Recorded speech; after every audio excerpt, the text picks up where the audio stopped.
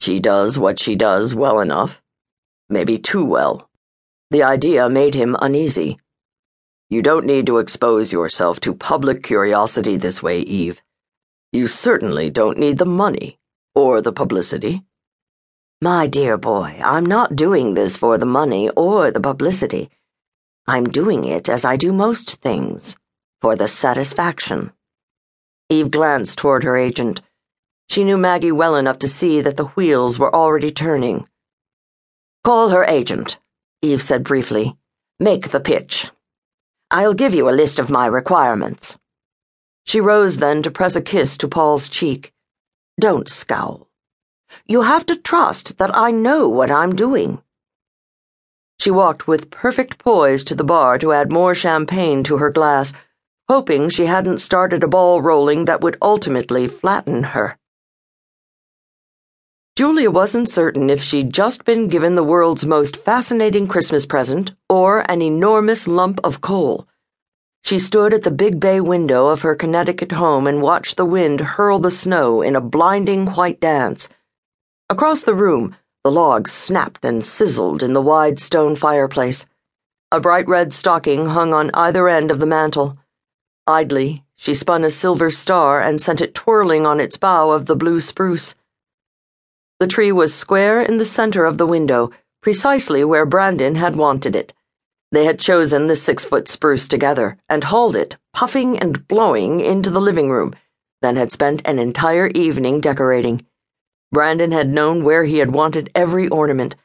When she would have tossed the tinsel at the branches in hunks, he had insisted on draping individual strands. He had already chosen the spot where they would plant it on New Year's Day, starting a new tradition in their new home in a new year. At 10, Brandon was a fiend for tradition. Perhaps, she thought, because he had never known a traditional home. Thinking of her son, Julia looked down at the presents stacked under the tree. There, too, was order. Brandon had a 10-year-old's need to shake and sniff and rattle the brightly wrapped boxes.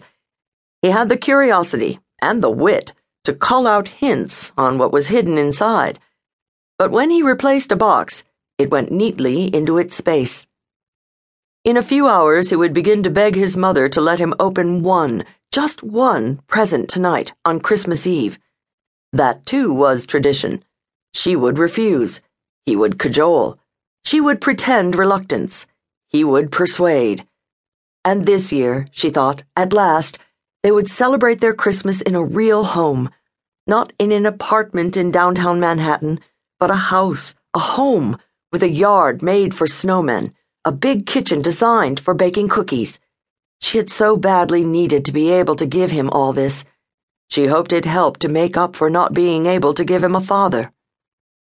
Turning from the window, she began to wander around the room.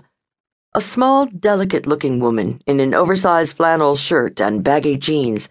She always dressed comfortably in private to rest from being the scrupulously groomed, coolly professional public woman. Julia Summers prided herself on the image she presented to publishers, television audiences, the celebrities she interviewed. She was pleased by her skill in interviews, finding out what she needed to know about others while they learned very little about her.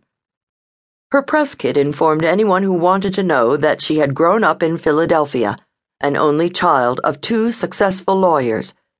It granted the information that she had attended Brown University and that she was a single parent. It listed her professional accomplishments, her awards, but it didn't speak of the hell she had lived through in the 3 years before her parents had divorced, or the fact that she had brought her son into the world alone at age 18.